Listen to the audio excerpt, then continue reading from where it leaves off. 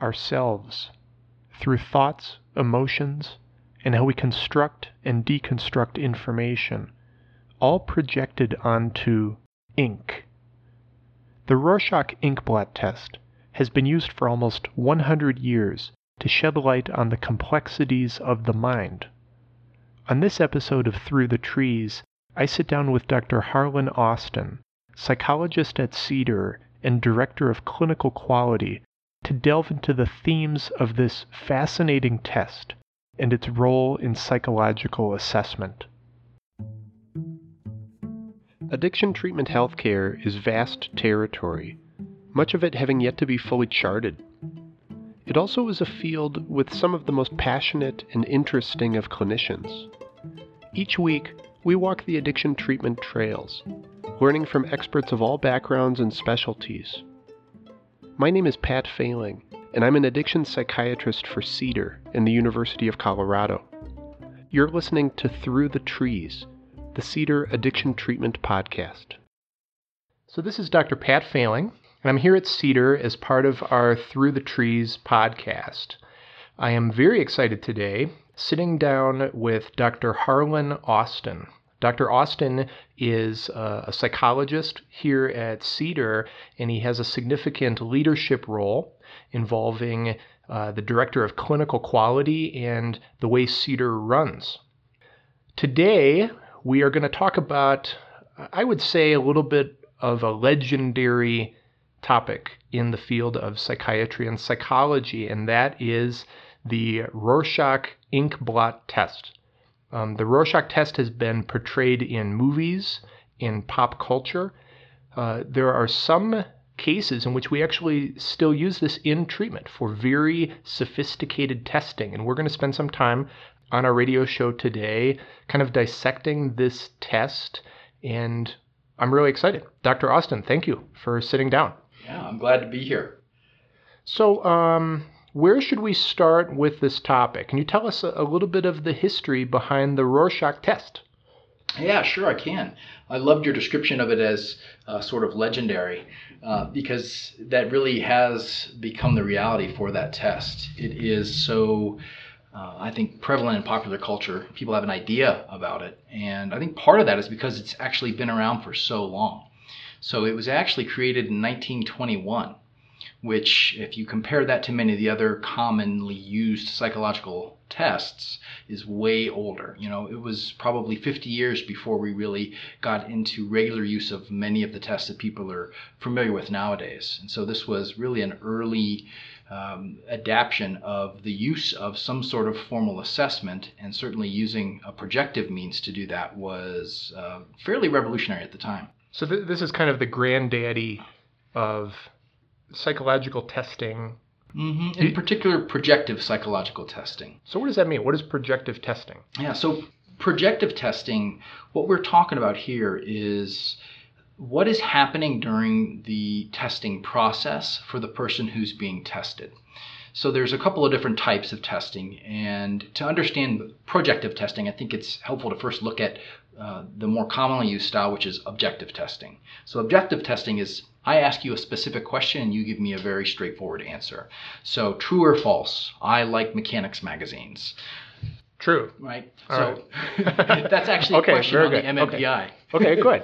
All right. So that's an objective. With an objective, it's very, as it says, it's objective in that you can read the question and you have an idea of what's being asked of you. And so you are going to either answer with a true or a false, or let's say a very true or a very false on another type of objective test. But the question is written out. You can tell what's being asked of you. And so the person who's being asked has an opportunity to think about what their answer is and then provide the answer based on really their kind of cognitive associations with what they see written in front of them. So there's expressive answers. It's not just a binary answer. With objective tests, it may be binary. Then it might be. Okay. Right. Those are going to be typically binary, where you have a forced choice. Right? Okay. Multiple choice, it might true, be, false, something right, like that. Multiple choice, true, false. Those are the objective tests. And so that's what most people think of. A projective test works very differently. The way that it works is it provides the person who's being tested with an ambiguous stimuli. And so If we're talking about the Rorschach, that ambiguous stimuli is an actual inkblot. And what happens when somebody is presented with such an ambiguous stimuli is that there's not a straightforward answer in their head that they know to give, right? There's not a true false. There's not an A, B, or C, or D. They are asked a question, and the question is very open. What might this be? And with the Rorschach, they then project onto that blot what lies within their kind of unconscious without being able to plan or defend based on what they think they should answer. So it's very hard for someone to come up with an answer they think is the correct answer or the right answer. Oh, interesting. Okay. So very open-ended to try to tap into something very internal for this person. Mm-hmm. Yeah. The human mind, it likes to organize information, right? It likes to understand and organize information. And when you have an ulterior motive, for example, and you're trying to project yourself as being healthy or unhealthy, and a test is asking you a question that's true or false, it's pretty obvious how you might try to influence that test, right? Sure. I hear voices. Well, if you want someone to not think you hear voices, you say false, right? However, on a projective test, when your brain is given an ambiguous stimuli, it's trying to organize and understand what's in front of it. However, there's not a clear way to do it. And so what it's left to do is essentially function the way that it normally functions in organizing that information. So, for example, if we had somebody who actually was having a psychotic experience, they're going to organize information in a way that's congruent with somebody who's psychotic. And that's what the test is able to do, because it organizes their answers and compares those answers essentially to how other people have answered the same question when looking at the same ink blot. And if they answer and look at that blot and interpret it in a very similar way as someone else who happened to be psychotic, chances are they're organizing information in a similar way, and that's likely something that's going on for them.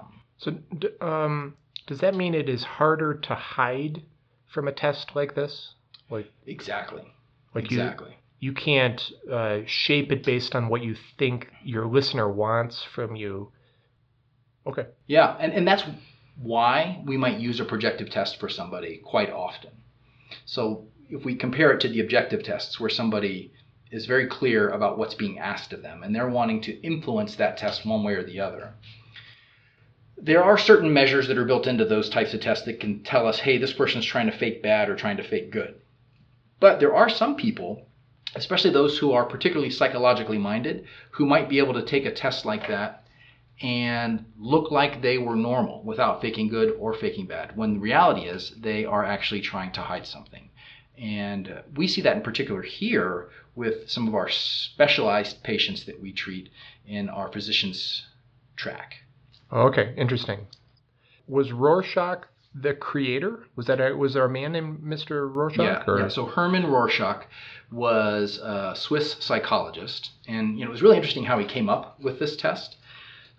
It was based on a children's game, and the way that the children's game worked, it essentially presented these ink blots to children, and their task was to create some sort of a nursery rhyme that rhymed along with what they saw in the ink blots.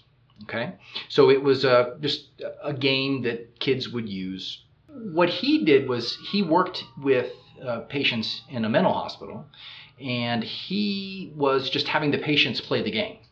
And he started to notice that the different patients responded very differently to the ink blots based on their diagnosis. And he saw some real interesting patterns there, and particularly with the psychotic patients, in the way they interacted and the way they interpreted what they saw in the same ink blots that everyone else was seeing was very different. And so he set out to measure this and pay attention.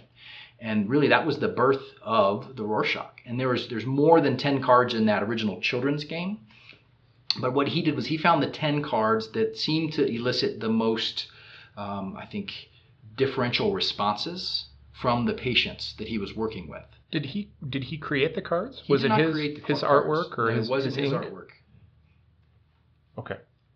And then have those cards kind of stood the test of time? Like, do we use similar cards today? Yeah, we do. So the cards stay the same. And so we've got 10 cards that we use. They go in order when you're administrating the test, 1 through 10. And part of the reason why we keep the same cards is because all of the data used for scoring and all of the norms that have been set up for interpretation have all been established based on these cards. And so everything would have to be completely changed up if they were to switch cards. Oh, interesting. So you need to keep it consistent to be able to draw from the data of the past. Exactly. I guess. Similar to other testing. I know we do that with all different kinds of psychological testing. Yeah, it's very similar. You have norms, and when you have stronger database that you're working from, right, you can speak with higher confidence about what you're seeing if what you're seeing fits in with this big number of people. Now, was a test like this revolutionary at the time? It was. It really was. And there weren't a lot of other projectives that were created for several decades thereafter. But then, since then, there have been other projective type tests that were created where, again, it's an ambiguous stimuli, and the patient is expected to respond to that stimuli in a way that they're trying to organize the information that's there, and they don't know what they're supposed to do, so they just organize with what tools they have available. And then that gives us a snapshot of how the tools that they're working with, i.e., their mind, is organizing information. So a couple other examples of what a projective might look like. We have one that's called the house tree person. Okay. Very simple test. You ask someone to draw a house, to draw a tree, and to draw a person. And based on how people draw those different items, there are a multitude of interpretations of what's going on for the individual. Another type of projective is the thematic apperception test. And in this test, we have, like the Rorschach, a number of different cards that are shown. But in this one, the cards have a scene, a picture. They're a picture of various situations. So a woman and a family standing by a field. Another one is a man standing over a woman laying in bed, and things like that. So they're ambiguous situations.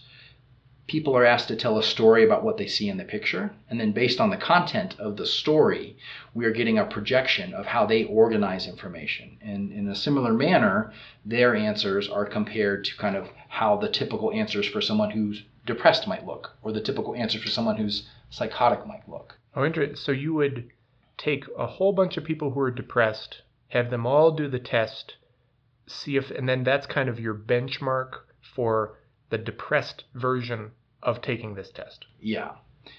And that's the exact thing that was done with the Rorschach when they developed the scoring system. Okay. In the 70s, there were several different methods of interpretation of the Rorschach.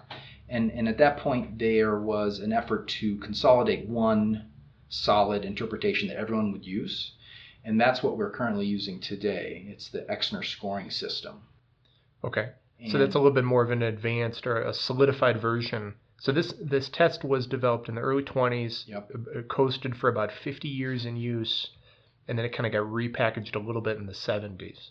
Yeah, with a lot more of the psychometric strength by having these established norms that were collected and the populations of different inpatient diagnoses and able to create scoring system that you could use numbers to compare. And based on those numbers, we have now a set of numbers that are normal. And then if you go outside of that range, it likely means this. If you go outside of that range, it likely means that. Okay.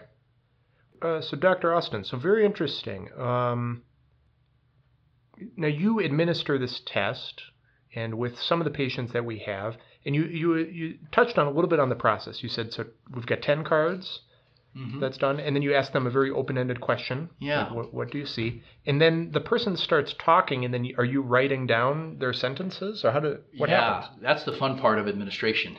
We have to write down everything that's said word for word. Oh, really? Yeah. Okay. And so you are just jotting down, and of course you have to use shorthand to keep up, but you jot down all of the responses somebody has.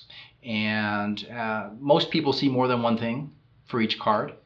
And in fact, if somebody doesn't see enough responses after you go through all 10 cards, you have to go back over and do it again until they get enough responses. So there's a minimum number that they need to see for us to be able to score.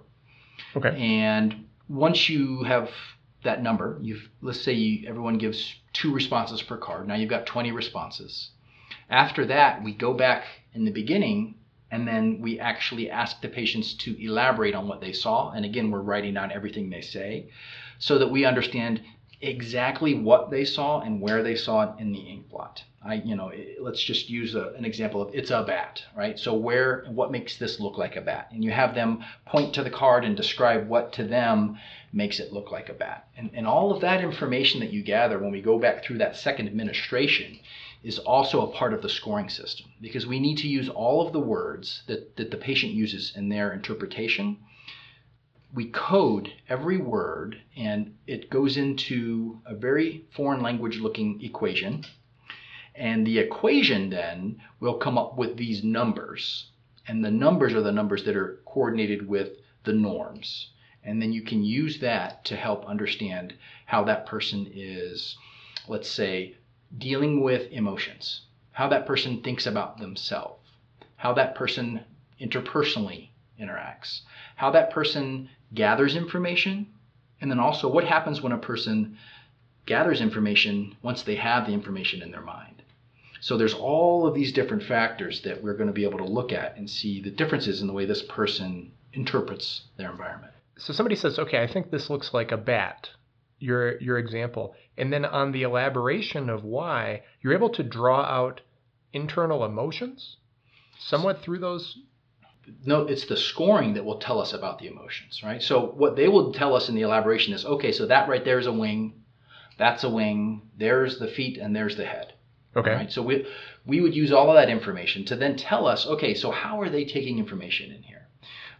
Because different people will describe what they see in different ways. So one example is, are they just looking at the outside shape of the blot? Right? Is that what they're using to tell themselves what they see? Oh, okay. That's one way of interpreting. Another might be that they're using the dark and light shading that they see in a blot. That's another set of information for us. It also could be that there's color in the blot and that they ignore that there's color in the blot and they don't use that. Or there's color in the blot and that's all they talk about, right? So all of those different ways that somebody might interpret the information that's put forth to them on the card comes together to help us understand how they're organizing information in the world. Yeah. So traditionally, we look at color within the Rorschach context to somewhat represent emotion. And so we may see somebody who's rather emotionally restricted to not actually acknowledge color in their interpretations or not mention it when they're talking about it early on in the test. However, with people who typically repress emotions, eventually it kind of explodes out.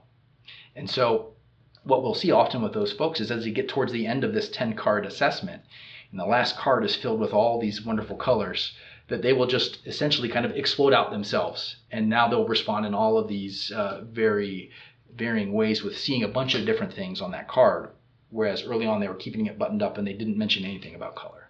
Wow, interesting. So it's even you even pay as close attention to the timing of the experience of them doing the test and what they might say towards the beginning of testing with them, towards the end of the. How long does this take?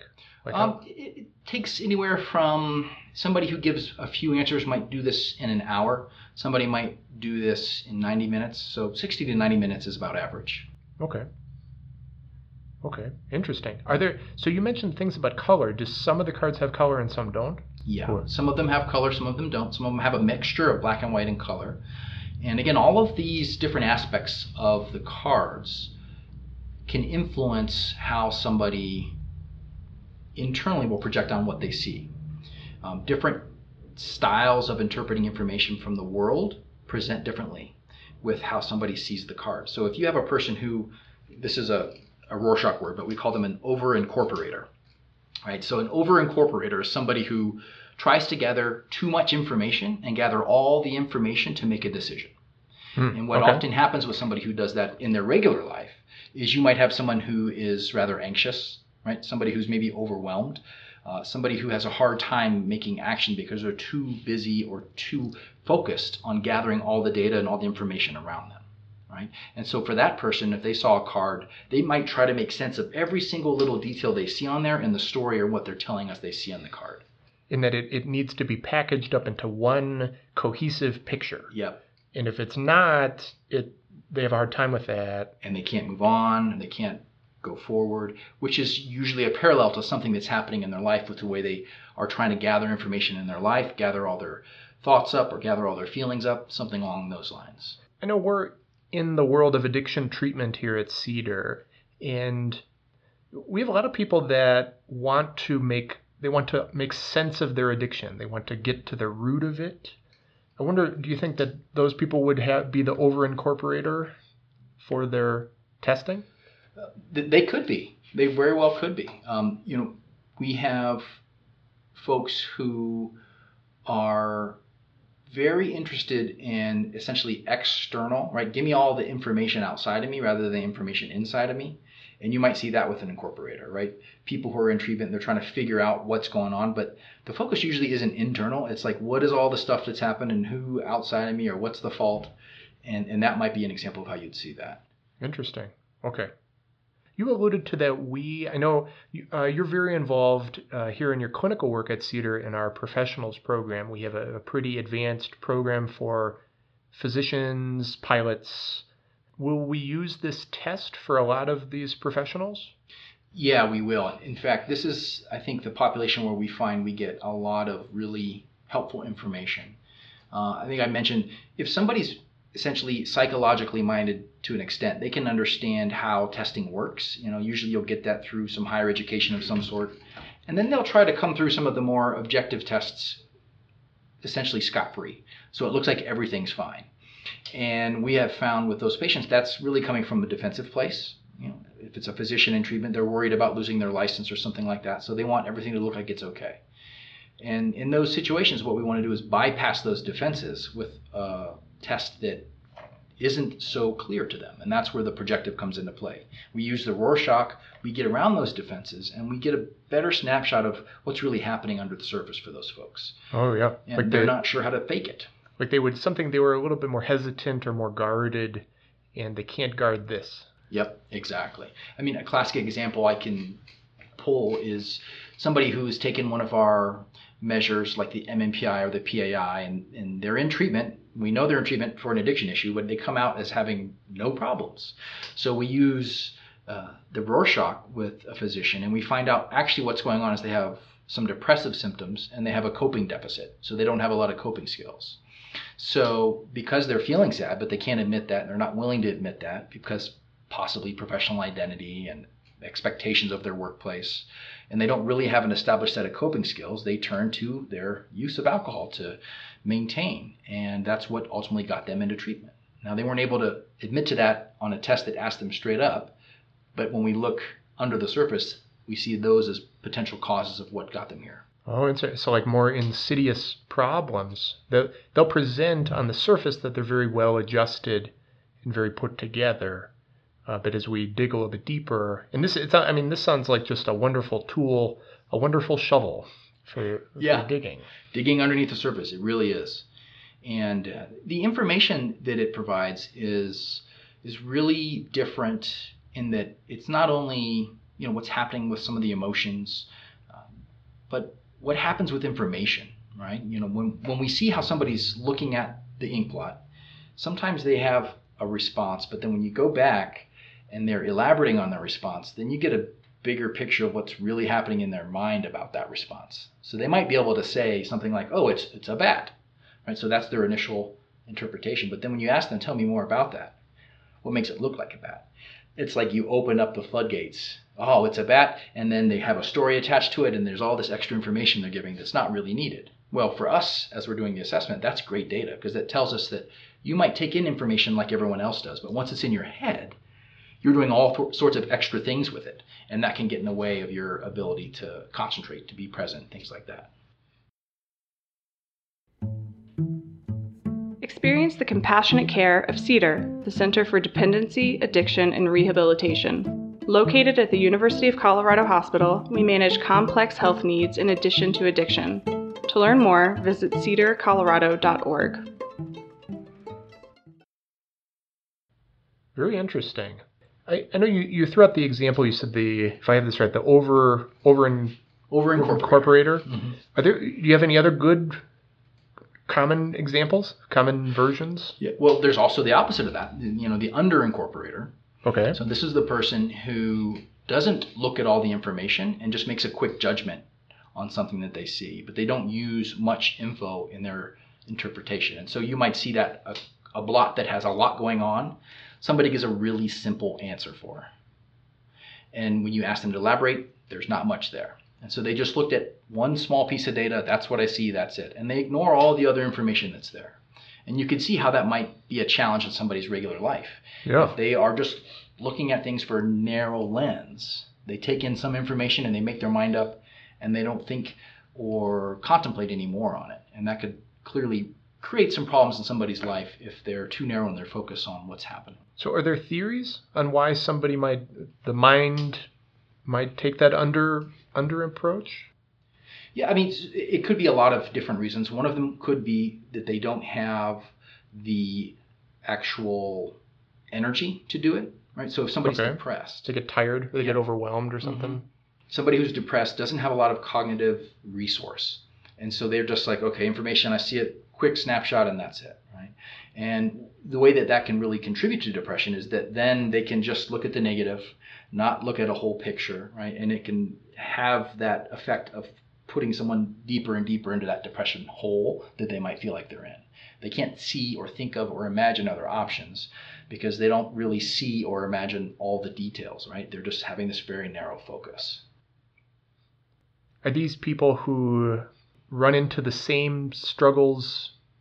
They can't get out of struggles? They can't work their way out of things because they're in loops or they're stuck? Yeah, I mean, that could be the way it played out for somebody. And one of the things that's really important when we're using the Rorschach, though, is to use this in concert with other data. Okay. Right? And so we never want to just use the Rorschach by itself. We want to use it and we want to compare it to how somebody maybe did test on an objective test like an MMPI or a PAI. And then we also want to compare it to what does their clinical history look like, right? What is the story behind this person? And then we look at that information. We look at the information from another test, and then we look at the information from the projective. And if we see common themes, then we can really strongly speak to what we're seeing and what we're interpreting from the results. And we have the luxury for that here. I mean, we're working with people 24/7. We see them in a lot of groups. We see them in a lot of appointments. So we already have working ideas on what they might be struggling with. And this adds a lot of value to that. Yeah, it is a real unique context, and I really appreciate that about what we have going on here at Cedar, because we do have all of this great clinical data from their psychiatrist, from their counselor, maybe from the chaplain, right? All of the different folks who are interacting with our patient are sharing that information, and we can use that data to help paint our picture. And then we use the psych testing, in particular a projective test like the Rorschach, to just really confirm all of the picture that we can see, or maybe sometimes to shed some light on something that we're not understanding. We're seeing behaviors, we can't make sense of it. You use this projective and you find out, oh, here's what's going on under the surface. Maybe that would contribute to what we are seeing behaviorally. And then do we give the feedback to the person? Is there like a feedback session where we say, this is what your test scored for? Yeah, we do. And I think another thing that's really beneficial about our treatment context is that we can do that in a way that involves the treatment team. So it's really great to have the counselor, the psychiatrist, the psychologist, and maybe other providers in the room as we share the results to then link it back to the behaviors people have seen. And then, of course, after that, link it towards what we can do as far as interventions. Because data and diagnosis are helpful, but without pointing us towards interventions and hope for the future, it's not as useful. And so really that opportunity for feedback is a therapeutic opportunity in which we're like, here's the picture that we see, and here's what we can do while you're in treatment, and then while you continue with your treatment after you leave this level of care. Are there any ever times that the patient seems really resistant to the feedback, where they disagree with the findings from the Rorschach test? In my experience, it's more rare that is the case, but I think that has to do with how the feedback sessions are run. I really like to be collaborative with the patient. I really like to invite them to share.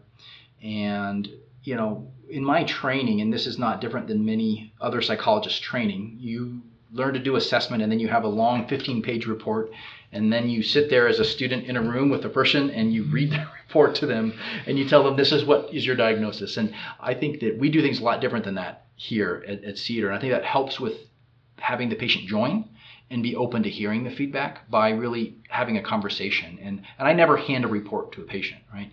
I typically use the whiteboard and I am organizing data into sections that make sense, and then I try to draw it all together and help the patient see how I see their picture through the testing. And in my experience, they've been quite open to it when it's done in that manner. So that's probably very positive in that it like promotes curiosity, probably promotes curiosity on the inside, on what kind of the gears in their brain. Yeah. And at the end of the day, the patient is the expert on the patient. And when they're, I think, given that respect and encouraged to participate in this exploration of understanding themselves, it really can help for everyone on the team to feel like, okay, let's get together here and try to problem solve and look for a solution together. And it's not just us saying, here's what you need to do, but they get to join in that. So if somebody has this test administered, like if they've gone through a Rorschach test, are they able to do it again? Or is it kind of one and done? Yeah, no, they can. They can redo the Rorschach. Some of the other tests out there, the way that it works is there's a time frame. And I think that's the same kind of thing with the Rorschach. So if somebody's taken the Rorschach, you wouldn't want to give it to them again the next month.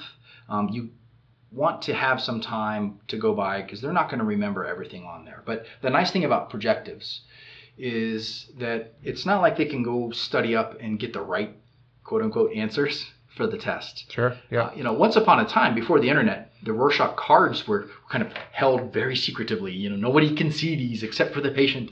And but nowadays they're on the internet. Most people aren't researching them and trying to find them, but all you have to do is type it in and you can see what the cards are. But that's not going to help you with interpretation. And ideally somebody hasn't seen them so that it's a very novel experience when they take the test. But it's really hard for somebody to try to cheat it. Yeah. Interesting. I was chuckling a little bit with this, like in this podcast where we're talking about like, so if there's a listener out there who might be an over incorporator, are they going to like pay attention to this and take notes and then be able to downplay their over incorporation? That would take some pretty advanced psychological mindedness. And when the card comes and you see it for the first time and you're asked to say what you see, it's really hard not to just say what you see. Mm-hmm. Yes. Yeah. People, their guard is almost always down. They have to. An authentic version of them usually comes out. Exactly. Is the Rorschach test used in other areas of healthcare? Like, is it ever used for, like, does the criminal justice system ever use testing like this? Yes, the criminal justice system does. People who have purely a mental health diagnosis without any substance diagnosis will use this as well. It's really part of, if you're going to do a full psychological battery, it's really a part of a comprehensive battery. And so you would never just give it alone. It would be in conjunction with other tests. But if you're going to do a full battery for somebody, the appropriate way to do that, clinical history, you want to do some cognitive testing, you're going to do some objective testing, you're going to do some projective testing, and then you're going to take all of that information and you're going to use it to make a comprehensive integrated report based on what you see. Sure. And just to clarify, you say cognitive testing, meaning like IQ testing? Yeah, IQ, what are different cognitive abilities, looking at executive functioning, maybe attention ability, those kind of things. Okay. I know you had mentioned when we were talking that like the MMPI, that's the Minnesota Multiphasic Personality Inventory. Mm-hmm. That's a testing of people's personality styles, or essentially, yeah. And it's a very long test, 544 questions, I think. And what happens is those questions are organized into, again, patterns based on how other people have taken the test. And there are 10 scales. And you'll get a score on each scale. And if you have a score elevated above a certain level, you might get a particular profile spike. Okay. Interesting. Well, I'm very fascinated right now. I have never done this test myself, but now I kind of like want to do it. We'll see. I'd be very curious what it would be. I have to make sure I get the right answers on a test like this. Yeah. Well, okay. So, Dr. Austin, do you have any other kind of final thoughts for our listeners about this topic area? Yeah. Well, for me, the human mind is just a fascinating place. And I think that it is more complex than any of us fully comprehend. And the more that we look at it, and the more that we explore, the more that we learn. And I think that psych testing is just one part of that exploration. It's a really interesting part for me, and I think a lot of folks also agree once they understand it. But I certainly encourage everyone to look for their own path of exploration for that world of the mind, because it's really deep. Yeah. I know that's a core therapeutic goal for people. We're trying to help our patients have a greater freedom in their life, have greater insight and a greater sense of power and mastery that they can live the life they want to live. So using these instruments to shed light on what is inside, I think grants them that. Yeah, I think that's a great way of putting it. Well, very good. Recapping, we're talking about the Rorschach inkblot test, kind of legendary in the world of psychology, something called projective testing, which is more kind of free-form, open, difficult for the participant to fake it or manipulate it. And there's so many things that we can learn from the data battery that has been done of the Rorschach over decades, many decades, dating back to the 20s. I'm Dr. Pat Failing. I'm here with Dr. Harlan Austin, our psychologist here at Cedar. This was really enlightening. I thought that this was wonderful, Harlan. Thank you. Thank you. Thank you for listening to Through the Trees, the Cedar Addiction Treatment Podcast. Please visit cedarcolorado.org for a wide array of educational content about the disease of addiction and the science of recovery. If you or a loved one are considering Cedar and the University of Colorado Hospital for treatment, please speak with our admissions team at 720-848-3000.